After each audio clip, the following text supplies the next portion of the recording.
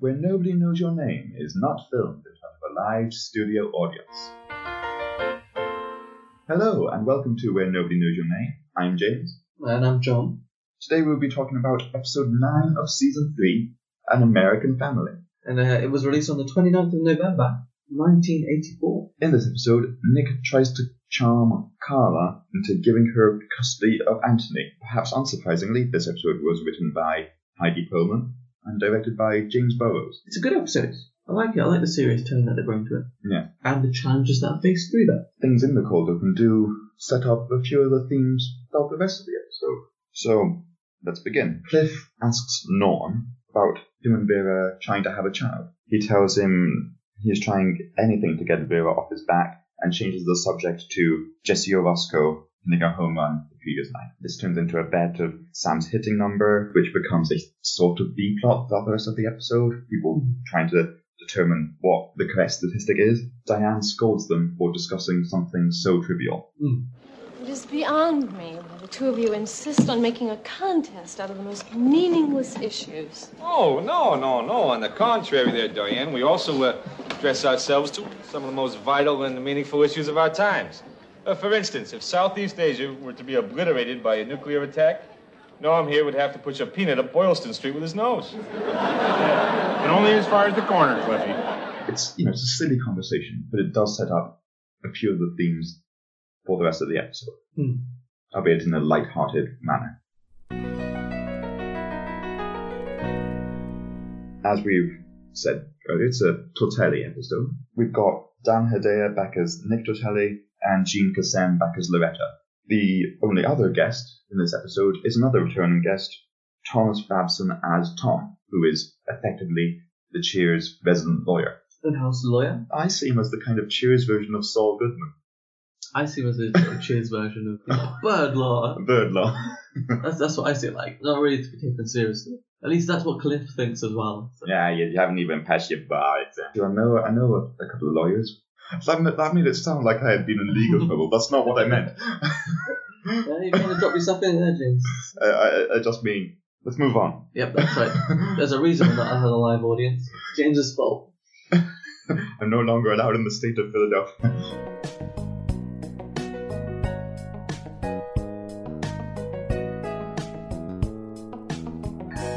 But as you mentioned, we do have our returning guest stars who come as Nick and Loretta, and they're present throughout most of the episode. When Nick comes in, he says to Sam, "Have you dumped Carla yet?" Just to fill the audience in. Fill the audience in. Remind us of the last episode. Yeah, which was Battle of the Exes. Sam says, "No, Carla dumped me." But I like how that was kind of like a little sort of side massive thing. I think that's just Heidi keeping continuity with her previous episode. There's a big themes of family and infertility, and also to some extent status and what it means to, well, particularly in the case of Nick and even Sam with his batting average, could mean to be, in quotation marks, a man. And for Nick, it's about his ability to have children of his own and be the supporter for his family. And for Sam, it's his prowess in sports. Yes, and as you mentioned, Nick is after kids. He wants one of his own because Loretta can't have children, is what they set up. So he's come to Carla in a very threatening way. It is. What's this about, huh? As you know, I am now married to the goddess compared to you, Loretta. She's physically unable to have any kids. As this is breaking her heart, plus I don't want anybody thinking I'm not doing my job, I figured I'd just take one of our old ones. You want me to give you and that Twinkie one of my children? Product of my seed! Hey, please. Look, Nick, this is outrageous, even for you. He tries to sort of throw Carla under the bus for being like a single parent. He says he'll be able to get the kids quite easily because of that. And that's where Tom steps in. Actually, Carla, there's a good chance he could get custody here if he can prove that you're an unfit mother. Thank you, counselor. And who do you think they're gonna pick? Me, a sincere, hard-working family man, or you, a hard-up waitress who leaves her kid night after night to come to a sleazy bar, huh? Hey, watch it. Yeah, she's off Thursday nights. Which is quite scary for Carla. And Nick's sleaziness comes into the plot as well. this episode reminded me of, particularly the second half, where it was this almost legal battle, was Kramer versus Kramer, the Dustin Hoffman, Meryl Streep film. It's a very good film. It won an Oscar, I believe. Okay. What happens is that Meryl Streep leaves her husband and child. Yeah. Dustin Hoffman has to adjust from his workaholic-oriented to being this father figure and concentrating more on being a father figure. And, he has to deal with some quite big incidents, like his son breaks his arm at some point just by falling off, like a jungle gym type thing. It's called Kramer versus Kramer because later in the film, mild spoiler, there's a custody battle. And this episode reminded me of that. I suppose this plot doesn't go to court. No. Probably for the best. It would have gone too dark. Too dark, but also they would have to build the set. What we do see is Nick charms on Carla, and he says that he would like to talk to her one-on-one. Carla comes out and has agreed, which surprises everyone. And we find out that Carla's whole relationship, really, Nick has been quite manipulative, and in a one-on-one scenario, charms his way to get what he wants. Potentially the worst character morally we've seen in shows so far. I think, yeah. I mean, there's probably some bad ones out there. Objective of the plot is for Carla to overcome Nick's charms. That leads to, I suppose, the climax and the final act of the episode. But before we get into that, let's talk more about this batting average bet that they've got going on. The bet's in the bar. Orozco was a relief pitcher and only had 10 career base hits. All of them were singles, and his home run, which Norm saw the previous night, never happened in reality. He never got one. Yeah. It was a relief pitcher, so rarely acted as a batter. As we said, they also debate Sam's batting average. As Sam was also a relief pitcher, he would rarely, if ever, be hitting. To me, this over-projected target may have reflected the infertility issues that played the rest of the episode. And as I say, that aspect of painting yourself or believing in yourself as a higher status of actually are or need be, if that makes sense. Yeah. And later in the episode, Cliff comes in with essentially an almanac, like a sports almanac, reveals that he had won the bet, and but Norm won the money back from Coach on a side bet that Cliff would be obnoxious. It's a kind of a reveal around the room of they've all bet on something again on top of another person's bet about someone else's bet. Yeah. And Coach laughs because Cliff spent $30 on a book to win a $20 bet. Cliff laughs because he borrowed the $30 from Norm and won't pay it back. And they're all laughing because it was all about how Sam couldn't hit a baseball to save his life. And Diane comes in and goes, "You're pathetic," basically.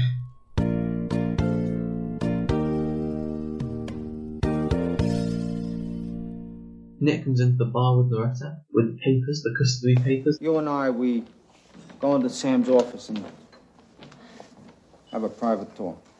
Don't do it, Carla. Carla, stay out here with us. No, I have to go in there with him. If I can stand up to him this one time, I can break his spell. And I think I can do it. I mean, we mentioned earlier in this episode that main objective is Carla has to overcome Nick's coercing. He sings a song to her, tries to woo her. They kiss, and Carla feels nada. She says he should have stopped the song because the song was doing it for her. As soon as they kissed, nothing. And we get into this argument where Nick wasn't trying hard enough or wasn't putting all the effort in. She believes that Nick has sort of went easy on her because Nick can see how much the kids mean to Carla. But what we do get is we get an empowerment to Carla who's come out the other end of this episode, sort of achieving that objective. Yeah. Kept custody of her kids. She stood her ground. And she stood her ground to the one person who she's never been able to serve. I didn't think you had it in you. This is the first time you stood up to me. You resisted my charms. You win. What I did like about this episode was the aspect of how powerful women can be and should be, particularly in, let's face it, in an era and a show which at times has been at times quite sexist. Whereas in this episode, all the main women, even Loretta, were for standing up against Nick because of these negative personality traits he had. You said it before, being coercive. Nick has at times been gaslighting the women in his life.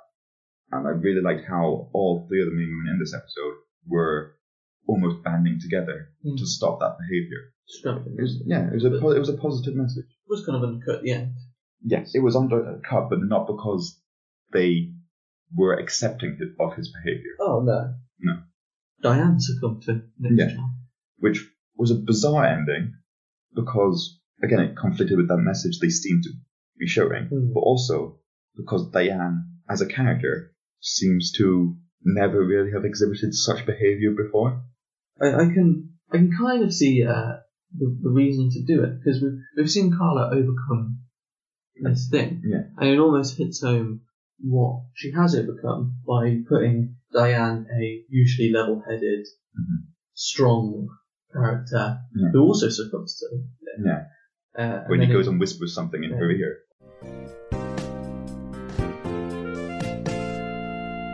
Sam books a room at the Pequod, right? And Diane mentioned that him and her went to it last fall. This inn shares the name with the ship in Moby Dick.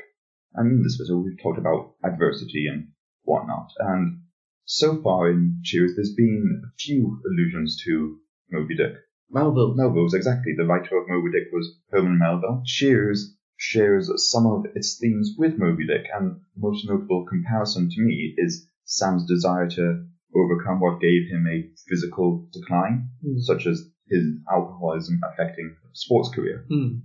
Kind of was brought about by the batting average discussion they had, and Sam thinking more his past and his status as a baseball player before. What's also notable is that Ted Danson is involved with the charity Oceana, which is dedicated to preserving the world's oceans.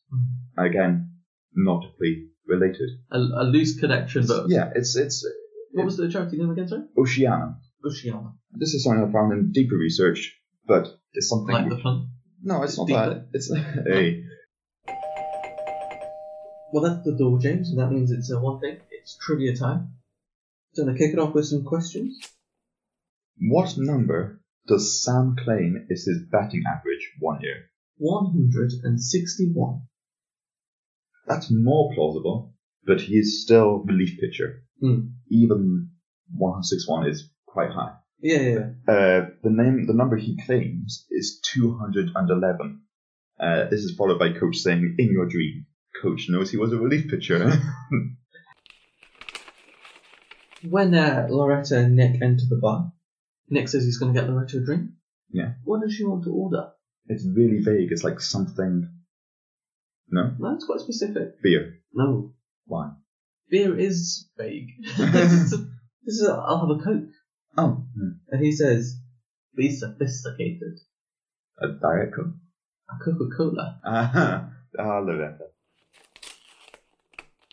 This episode, An American Family, shares its name with the 1973 TV show, An American Family. But can you tell me what this show was a precursor to, in terms of was it type of genre television? Was it the first sort of reality TV show? It was. It was the first. It was a weekly family-oriented, a weekly sort of documentary about a family. Yeah. About the Loud family, and it was a precursor to reality television. So we can blame that. Yeah, it's their fault. What does Loretta eventually order after Nick nags her to be more sophisticated? Something in a coconut. That's exactly right. Which, that is the epitome of sophistication. I sense a house special, John.